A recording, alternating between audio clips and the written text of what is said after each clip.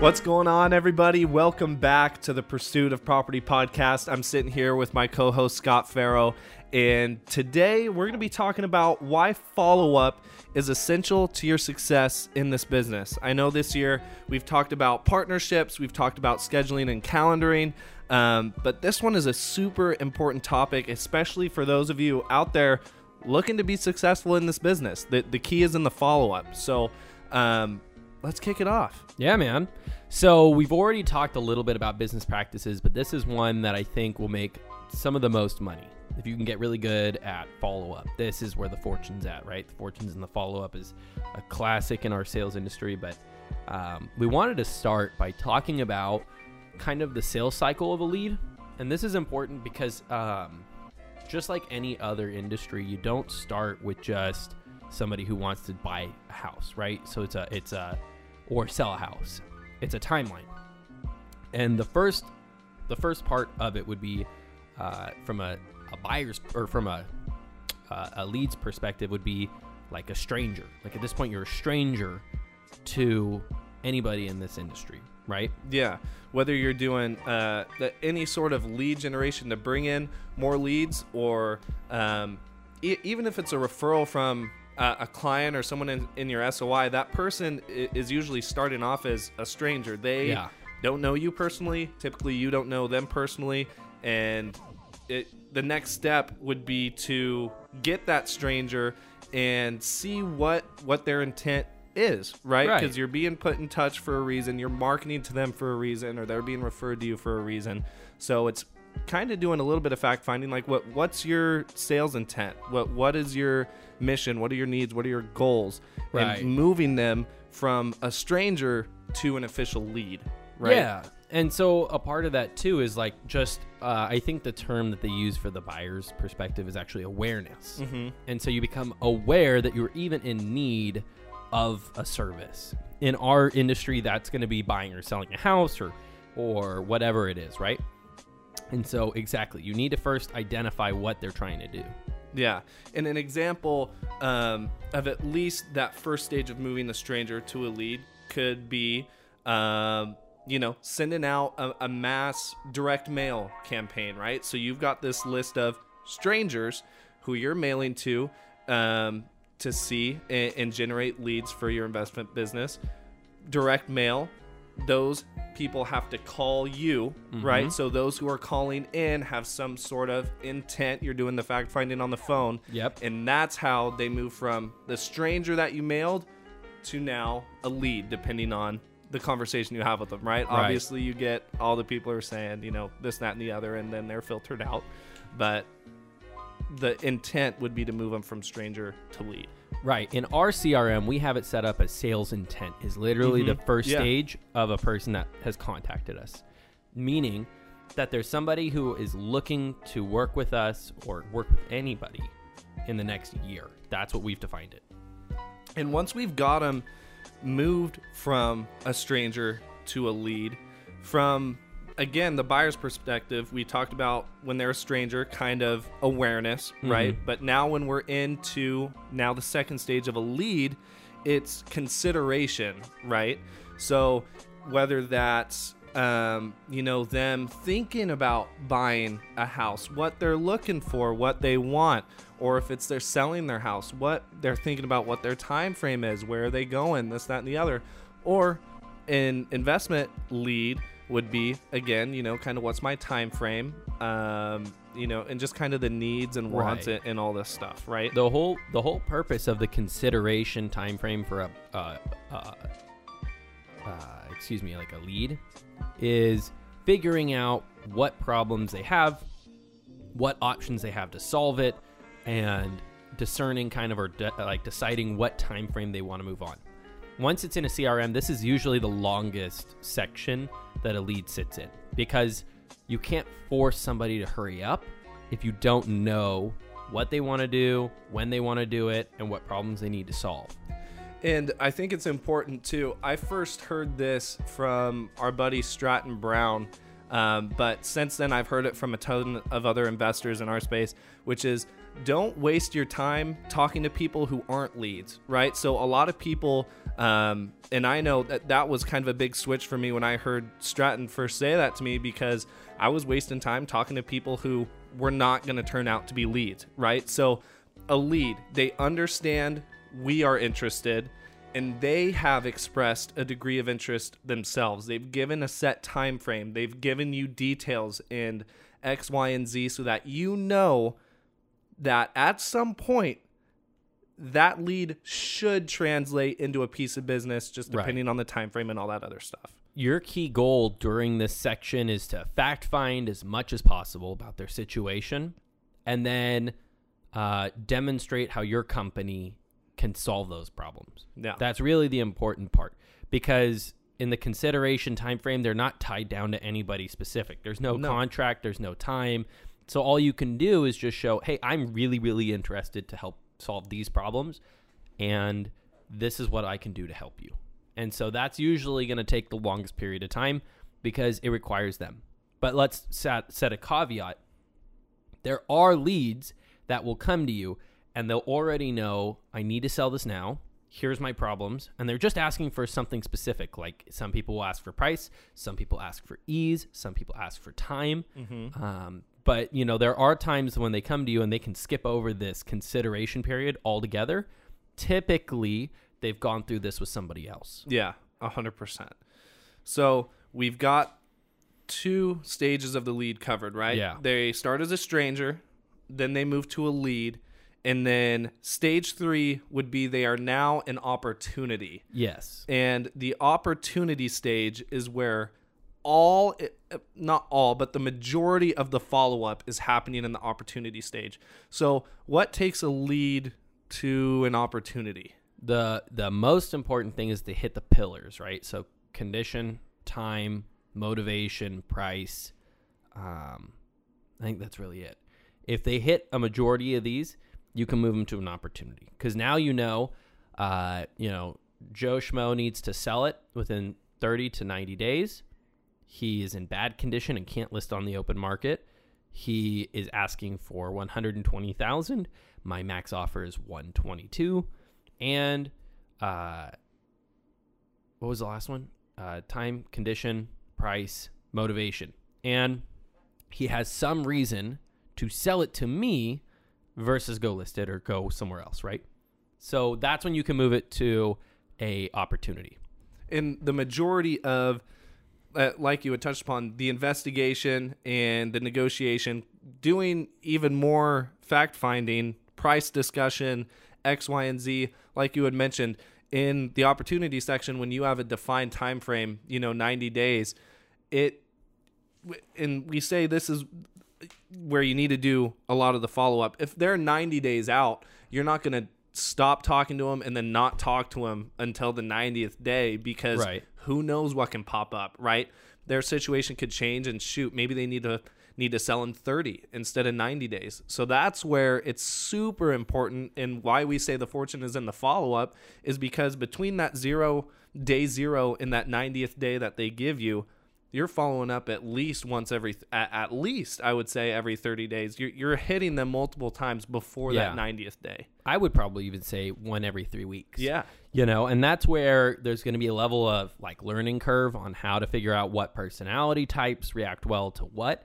But for us, the key is once you have those points of motivation with the price, the timeline, the condition, every time you talk to that person, you set the expectation of when you're going to follow up. And you just say, hey, look, I want to stay in touch. I know that you're looking to sell this thing, and it's not right now, but I want to be there when the timing's right. When can I follow up with you? If they give you a time, our typical rule of thumb is to try to cut it in half, because typically people overestimate how long it's going to take them to come to the next stage. Yeah. But, if we reach out in half the time and they're still not ready, hey, great, I'm glad we were able to connect. Is there anything I can do to help you? Okay, perfect. I'm going to follow up with you in a couple more weeks. And I think that's an important point too, because I know a lot of you out there might be thinking, I don't want to be a burden. I don't want to feel like I'm pestering this potential lead or this lead or Right. this person. But I think the funny thing is, and we were just talking about this yesterday with one of the leads you were following up on, is the lady I think had said to call you back in 3 weeks, and you were like, you know what, I'm going to call her back in a week and a half to 2 weeks, because 99% of these leads or these people, when they give you a time frame, and it happens even more if it's like, call me back in 3 months. If you call them back in a month and a half, they're not going to remember they told you to call them back in 3 months when they talked with you, right? Right. It's gonna feel like a long period of time has passed anyway. It also comes with intention. One of the things that we were trained when we first started was if you're calling with the intention that you're pestering them, you're going to be pestering. Yeah. But if you call it the intention of checking in, adding value, offering solutions, nobody's going to be mad at you when you call a little early. And especially if you do it tastefully. If you call, when we always call, one of the first questions that come out of our mouth, is this a good time? Or did I catch you at a bad time? Mm-hmm. That's the one I like to say because it's a no-oriented. Yep. Hey, did I catch you at a bad time? No. Okay, great. Hey, this is Scott Farrow. You and I, we spoke a couple weeks back about a property on 123 Main Street. I just wanted to check in and see if there was any update. I know you're waiting on a family member to give you an offer. Okay, great. Maybe they already gave him an offer. Great. I called in time. What if they didn't? Okay. Well, I know it's been a couple weeks. Have they given you any idea of when they're going to be able to get you that offer? Well, they were originally going to say in 2 weeks, but now they're saying they could have it to me in 3 or 4. All right. Well, what's going to be the difference in that time frame? Is there anything that could come up? Is there any reason why you would sell to somebody else? You try to start kind of questioning, right? You're just trying to solve problems. Do you I don't remember exactly what it was, but what was the phrase? I think it was yesterday or 2 days ago. The phrase you used on the phone. It was the lady who had said she was maybe selling to a family member, and then you would use something. It was yesterday. Like, it's the same person that we were talking about. Yeah. I said, well, would there ever be a day that you'd sell it to somebody not in the family? yes. And that's when she said, yes, there would. How about you call me back in 3 weeks? She answered the phone by saying, I won't sell it. And I think that is what differentiates beginning investors as opposed to someone more experienced. A beginner investor or someone just getting into the business, and this a little side note, but would take that and go, okay, you know, this lead's dead, not going to follow up with them anymore. They said they're going with family, so, you know, they would, instead of asking the question you did, they'd be like, okay, you know what, great, thanks, wish you the best of luck, and never talk to that lead again. But now you've got a follow-up set for a week and a half to 2 weeks from now, all because you asked and twisted that question and be like, oh, it sounds, you know, Right. It sounds like you wouldn't be open to accepting an offer from anyone else. Oh, no. Call me back in 3 weeks. And that's exactly it. And again, when you hear it from that perspective, I wasn't trying to be pushy. No. I was genuinely curious. Like, well, I mean, I get wanting to sell it to family, but would you never consider an offer? Yeah. And going that route. So those are just little ways that we're trying to bring up that following up when it's in the opportunity stage is the most crucial follow-up. 100%. The other part that we have about this is when you go to the opportunity stage, that's typically when you get the physical inspection. That's when people usually are okay with you finally coming to the house, walking it, taking photos. A lot of the price negotiation happens there. And it's important that, especially with follow-up, we always talk about going on your appointment. You know, we always lead with the intention that you're going to close it there. Yeah. But what happens when you don't is you need to have set the expectation that, hey, we weren't able to work it out today. How about I give you a couple days to think it over on what number you would consider, and I'll give you a call back, and you set a time and a date.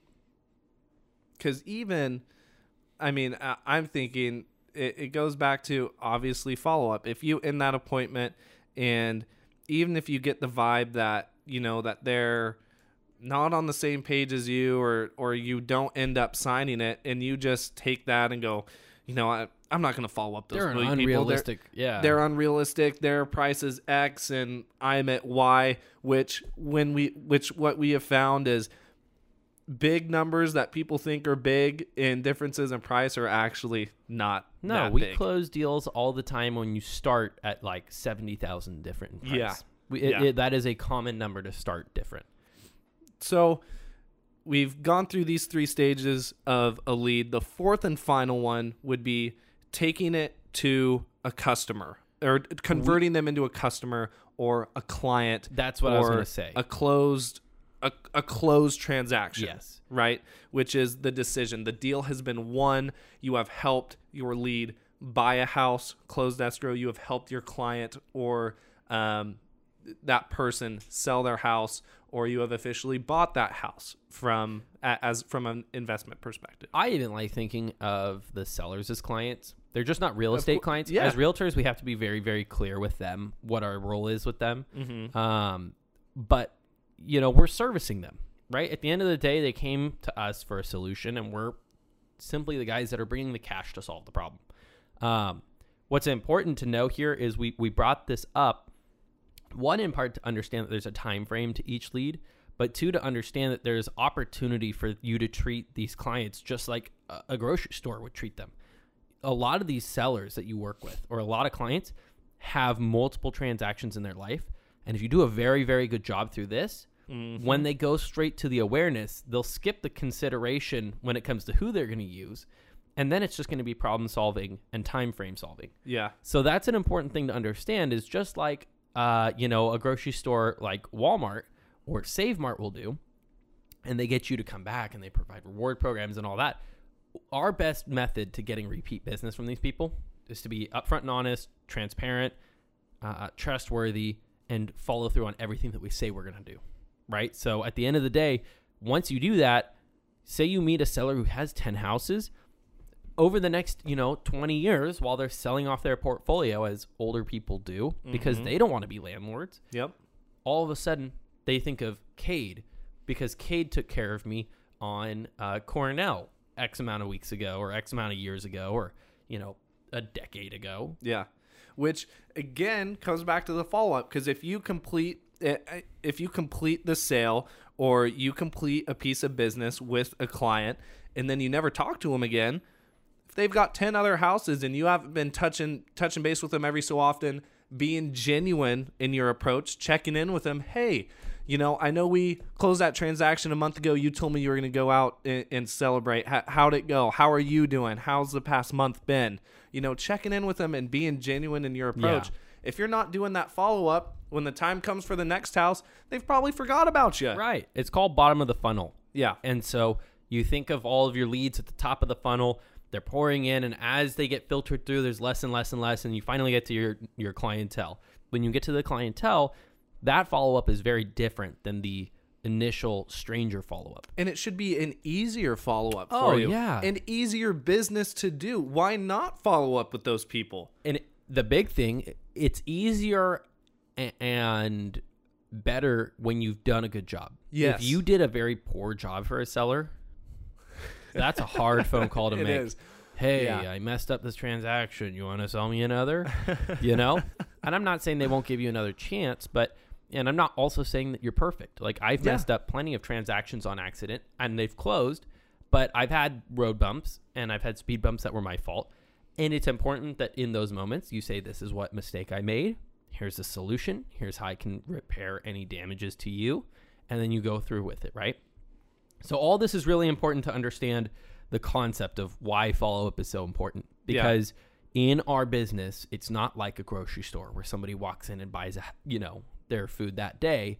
We're talking that this could be anywhere from months to years. I just lost a deal yesterday that was a follow-up from the beginning of 2019 that I've been following up, and we're in January of 22. Oh, well, that's a lot of wasted time, but it wasn't wasted because there was an opportunity. Where I fell short was I didn't really know when to call, and I must have missed an indicator because it got listed, and I could have listed it, and I got listed for $650,000, and I could have been that guy. Yeah. So it's something to think about. Yeah. And we've said this multiple times so far. The fortune is in the follow-up, and we've made the point that it is extremely rare to come across a stranger or a lead who is instantly ready to become a customer or a client, right? It's very rare to get the phone call from an investment client or an investment seller that says, I need to sell this house today. Get me an offer today. I'd like to open escrow tomorrow. It happens, but it's very extremely rare. So if you're not following up with 99% of the strangers or the leads in your business, you're never going to do any deals because one, a very small amount of those people are actually ready now and today to do that, right? Excuse me. And the general rule of thumb that we use, at least in our business, different in other aspects of sales, where you're also following up. But the activities you're doing today, the follow-up, the lead generation, XYZ, will pay you in 3 to 6 months. They may pay you. Right? And so at the, one of the other things that we talk about is that like it takes for a lot of our marketing streams 12 months. Mm-hmm. So for mail, don't start a mailing campaign unless you can do it for 12 months because our industry has a time frame.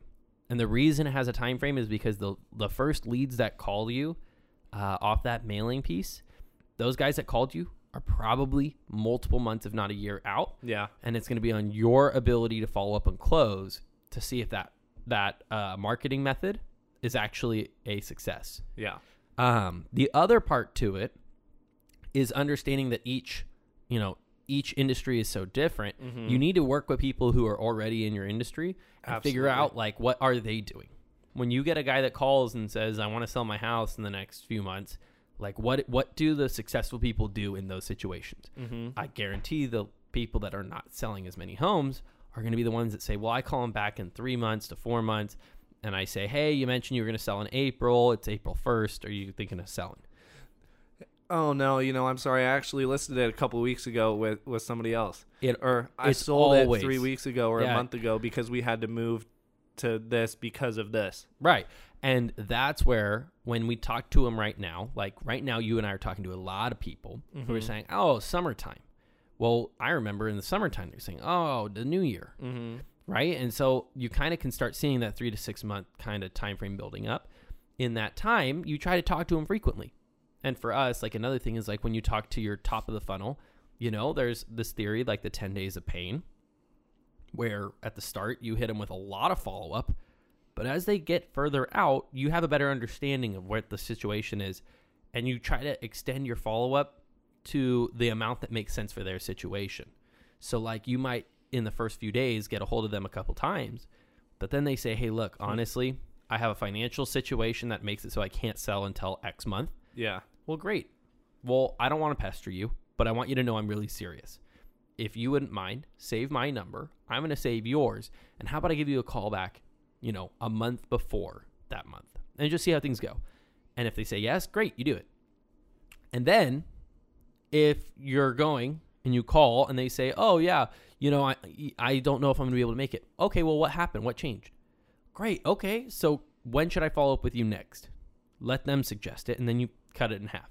Yeah, and I think that's a good point, too, because you made the example of with that house that just listed where you may have missed an indicator or, may have followed up a little bit too late. And to make it clear, there's no perfect follow-up system out there. No. There's no anyone who advertises or wants to sell the perfect follow-up system.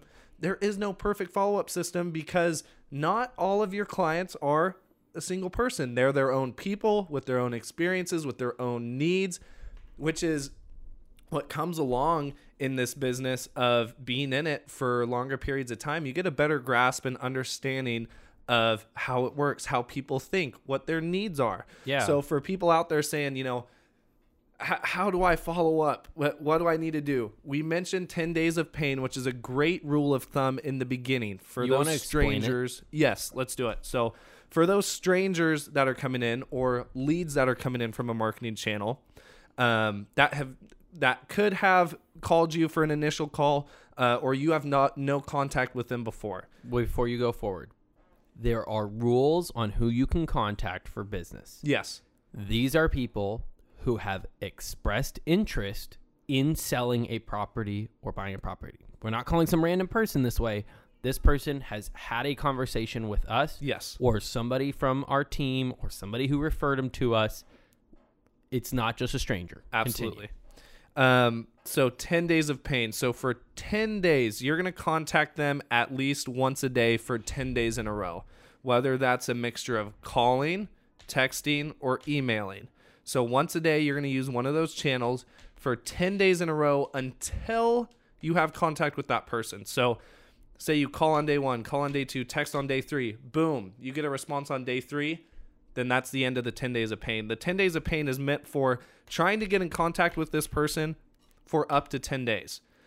What happens if they don't reach you? So let's say you've gone 10 days in a row, which is kind of crazy to think. You would think if someone was calling me and texting me and emailing me for 10 days straight, I'd freaking respond back just to get them off my butt. But it happens more than you know. It does happen. There, 10 days go and you have not had any contact with that person. Then it's a grasp of, okay, once a week for, a given period of time, maybe 4 to 8 weeks. Then every 2 weeks, you give them one of the 3 methods of contacting, right? Then it goes to once a month, and then it goes to once every 2 months. You know what I mean? Right. And that's where you can kind of tailor it to how you think, right? And if you've gone over a year and a half to 2 years or whatever it is without Honestly, getting if contact, you've gone about a year, I would filter 'em out. recommend you filter them. So, conversely, say you get a hold of them on day 3. So, you got a hold of them on day 3, then what? So now, on that initial call with them, you're reviewing the conversation that they had with whoever referred you this lead, or if it was you. Hey, just wanted to clarify, last time we spoke, you were saying that you wanted to sell this house by the summertime. You wanted to be done. You got some tenants in there who aren't paying, and you were hoping to get $200,000 for it. Is that right? So first, you confirm facts. Then, has anything changed? You go through all that. And then it's, great. Well, I know that you're hoping to be sold by this time frame. Ideally, in order to do that, we need to do these steps based off my experience. Is that the same for what you understand? See if they have any other ideas. Then you confirm any agency. We already talked about Pace Morby's question about what did your realtor say? Mm-hmm. Are you talking to anybody else about selling this house? Are there any other decision makers for the home? You're fact finding all that. Then by the end of that appointment, you should be trying to set an inspection. Now, they might still be in the consideration phase, and they might not let you. But if they do, now you know that they're not trying to wait until the summertime. They're hoping to sell this sooner rather than later. Even if they don't, you're now setting expectations on what your future follow-ups will be. Yeah. And your future follow-ups will be based off the situation. Exactly. I was going to say that's where you tailor it to the lead and the client, to their needs, your needs, the situation. Yeah. Like we said, there's no perfect follow-up system. You're not going to do the same follow-up for someone who is on the fence, needs to talk with family, they're 6 months out. Your follow-up system for them is going to be drastically different than someone says, yeah, in the next month or two, I need to go out and move to Tennessee for X, Y, and Z family, and your follow-up for them is going to be a lot different than someone on the other end of the spectrum. And there's typical rules of thumb. Like, say somebody says they want to sell ASAP. Well, that guy you're going to want to talk to at least like every 3 days. Yeah. Because if he says, I'm actively considering it, if you go more than 3 days, he's forgetting about you. You're a stranger to most people. If they say, I'm going to sell in the next 30 days, you should at a minimum be talking to him once a week. Hey, I know that you're selling in a month. Just want to let you know if it's okay with you. Can I follow up with you in a week to see if you're getting any closer, if there's anything that I can do? And if they say no, then all you have to do now is set it for an extra week, right? If they say no to you following up and then you call, that's going to be something they remember. Yeah. If they tell you a certain time and you call a little early, a little different story. So let's wrap this up. We've talked about follow-up, why it's essential to your success. We sound like broken records because we keep saying the fortune is in the follow-up, which for those in this business who have been doing it, that everyone will agree with you that the fortune is in the follow-up. So I know each of us just had a big piece of business that closed because the money was in the follow-up. Yeah. So let's do a quick breakdown of just how each of our follow-ups went down and why that led to the fortune being in the follow-up. Yeah. You want to go first or me? Go ahead. All right. So I'm going to tell you the longer version of this, but this was the biggest deal I've ever done so far. I started by calling on for sale by owners, and I picked up a listing. That listing went so well, he referred me to the house down the street. The house down the street had the sign up, and a neighbor from a different neighborhood drove by and saw the sign. That neighbor called me off the sign and asked for the numbers of the other 2 sellers. Those 2 sellers gave me a letter of recommendation, and the third listing listed with me. Mm-hmm. That listing went good enough that they referred me to their neighbor who had a house that had been really not taken care of. Yeah. And they told me, this was all over a 7-month period, these 3 listings. The last listing said my neighbor has a house, they want to sell it cash, and they want you to come help them, but they are a little embarrassed about the state of the home. It's in a pretty nice area. It's in Sunnyside. It was in the upper, $500,000, and it was not in great shape. Great news was that first listing sold and was completed by July. Okay. During the following year, I wrote letters and I called the neighbor. I even door knocked him 3 or 4 times because I picked up a few more listings. And I probably had something like 20 contacts with this person, or 20 attempted contacts. Mm-hmm. One day, out of the blue, the old seller who sold by listing, who had referred me the lead, called me and said, they called me and asked for your number again. They're going to call you today. They called me. I answered. They said, hey, you've been leaving your card at my house. You've been mailing me. You've left me a couple of voicemails. I really want you to come over and give us an offer. We need help. I went over and I gave them the option. I said, here's what you could sell it on the open market for. Here's what you could sell it to me for. And because of COVID, they had recently had 2 people that they knew passed away from COVID, because of the condition of the home and because of their own personal situation. They needed time to move. They needed security, and they didn't need the money as much as they needed the security. They said, you know what? The difference is like 30 or 40,000. We're going to sell it, to Scott. I opened contract that same day. We were able to get them in escrow. We gave them a 60-day rent back. We closed, and it ended up netting me the largest profit I've ever made on one single deal. So it took me over a year and a half of following up, I think was the total number, in order to get them to sell. And the lesson I get from that, which is something we didn't even talk about, is when you're following up with people and they're not answering.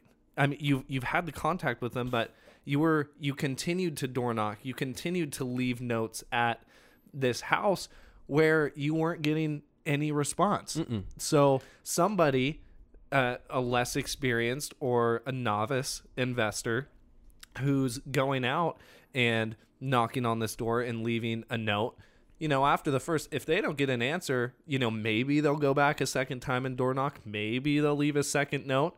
But a lot of people get defeated and say, you know what, these people aren't answering. I've left 2 notes. They're not giving me a call. Yep. Forget about it.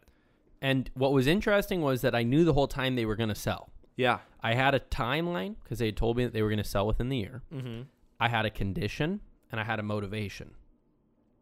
And so I knew that there was at least 3 things. I didn't know what their price was, but being a licensed agent, I could sell their house too. Yeah. And so when I went to their house, I was very non-pushy. I said, look, you can go either route. But they were like, well, if we go on the open market, no showings, no open houses, no nothing. I said, well, that's going to drastically affect what your sales price is. Yeah. Because people don't buy homes on the MLS except investors without seeing it. Yeah.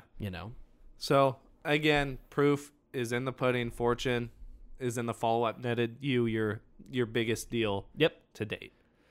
Okay, now you do yours. So this just happened recently. Closed out the end of the year, helping this client, helping the seller out. So rewind to a couple months towards the end of last year. I think we were at the beginning of Q4, maybe around September time. And I'm talking with the seller, talking with this client. They had expressed interest in selling their home. It was a rental property. And I got their time frame right off the bat. The seller had mentioned to me, hey, I really need to sell this by the end of the year. My accountant told me, for tax reasons. That's one of the best motivations. Oh, one of the best motivations. They said, I need it to not only go into contract, but I need to close escrow by the end of this year for tax reasons. So great. We've got the time frame there right off the bat. But the thing that I found out and that the seller shared with me early on was she was going to give the tenants living in the home the right of first refusal to buy the home, which means before she sells it to anybody else or even gets offers from anybody else, she's going to give the tenant the first chance to do Right. it. The tenant can go out. A lot of and- landlords do this. Yes, because they have a relationship with their tenant, right? A lot of the time. So the tenant has an opportunity to go and try and get pre-approved or pre-qualified for the home and then subsequently buy the home, right? So let's stop there. That's another point where not many people would know to follow up after that. I mean, if you've got a seller telling you, no, I'm selling it to my I'm going to tenant. sell it to my tenant, a novice or beginner investor might take that and go, that's a lost deal, man. Yeah, it's a done deal. They're selling it to their tenant, blah, blah, blah, blah, blah. So Real quick, not to ruin your story, Yeah. but as a general rule of thumb, unless the person has an open contract, any offer they have is not a done deal. Even when they have an open contract, it's not a done deal, but there's like certain rules for follow-up. But like if they say family, tenant, business partner, another investor, that's not a done deal. Yeah. That's not a reason to stop. Continue. Okay. So I'm taking that news and I'm going, okay, we're in early Q4.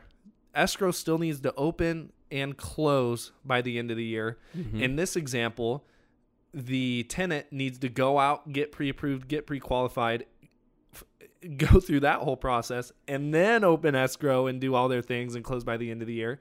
So I'm taking that and I'm going, okay, and doing the same thing you are. No signed contract. They're not even pre-qualified or pre-approved yet. Mm-mm. The seller had mentioned that they are going to, and she's going to sell it to the tenants after they do that. But I'm thinking, okay, not a done deal. So I'm following up, like we had talked about earlier, probably once every 3 weeks or so, maybe between 3 and 4 weeks. Just touching base, saying, hey, Mr. or Mrs. Seller, just wanted to check in, see how the pre-approval process was going for your tenants. Yeah. Just wanted to check in and see if you guys were able to open escrow yet. Yeah. X, Y, and Z. We get all the way to almost mid-December. And we were talking about, actually, this first text was early December. And the seller had gone, I don't think the tenants are going to buy the house. So I still need to sell by the end of the year. I'll give you a call or follow up with you in a week to touch base. And this is already early December. And I mean, obviously we can close escrow quickly, X, Y, Z. So boom, follow up a week later. It's official, not selling to the tenants. I need you to come in and I need escrow to close by the end of the year. So day of, not only we go out, we open escrow, agree on a price, get everything dialed in, but by 2 days before the end of the new year, or the end of the year, before the new year, escrow closes, seller gets to close their sale by the end of the year, get their check, and do X, Y, and Z, which, similar to you, was my biggest deal that I have done to date, which was good. Let's also bring up that you solved the problem. You brought the know-how and expertise on how to help the tenants get out of the house, because obviously, technically, they could have a 30-day notice and have ruined everything. They knew what was going on, so they were able to work with you, but you offered to help cover the fees to get them out. Yeah. By helping pay them to move. You brought the know-how of how to do it, and you brought the skill set of actually getting the offer accepted, escrow opened, escrow closed on time. You did the final walkthrough, everything all at once for that seller. Mm-hmm. So did the seller even have to go back to the house after that first appointment? No. Yeah, see? So that's the service you provided, and you got paid handsomely for providing a great service and being in the right place for the right period of time at the right time. And to go back to what we were talking about, this is a client and a seller who does have multiple homes here in town. So I've talked with them after the transaction had closed. Thanked them, appreciated them. They were super appreciative and thankful to me, which goes back to what you were saying, providing not only the service, but great service and Right. living up to what you say you were going to do. Early on, when I was talking with this client and seller, I said, look, if we go the investment route, I know I can close escrow in as soon as 10 to 14 days. And so she knew that. And all the way, we're here in mid-December, she goes, I know you told me you can close escrow in 10 to 14 days. I need that done. There you go. And boom, happened. And you closed on what, December 29th or 30th? 29th. So again, now I'm in a situation where I'm going to continue to follow up with that seller. Bottom of funnel follow-up. Boom. So lessons for today really come down to persistence and follow-up. There's going to be a lot of times that people say yes or no, and they don't mean it. It's going to be on you to read between the lines, but to also err on the side of caution and always follow up. 100%. Well, thank you guys for tuning in to today's episode. We hope you guys took some value, some good nuggets about follow-up, how to do it, how to kind of really navigate the whole follow-up process, and why it's so important to making money, being successful, and running a successful business. So we'll see you guys next week. Thanks again for tuning in. And if you guys have any questions, comments, concerns, feedback, please reach out to us on social media. We'd be happy to hear from you. Thanks for tuning in, guys.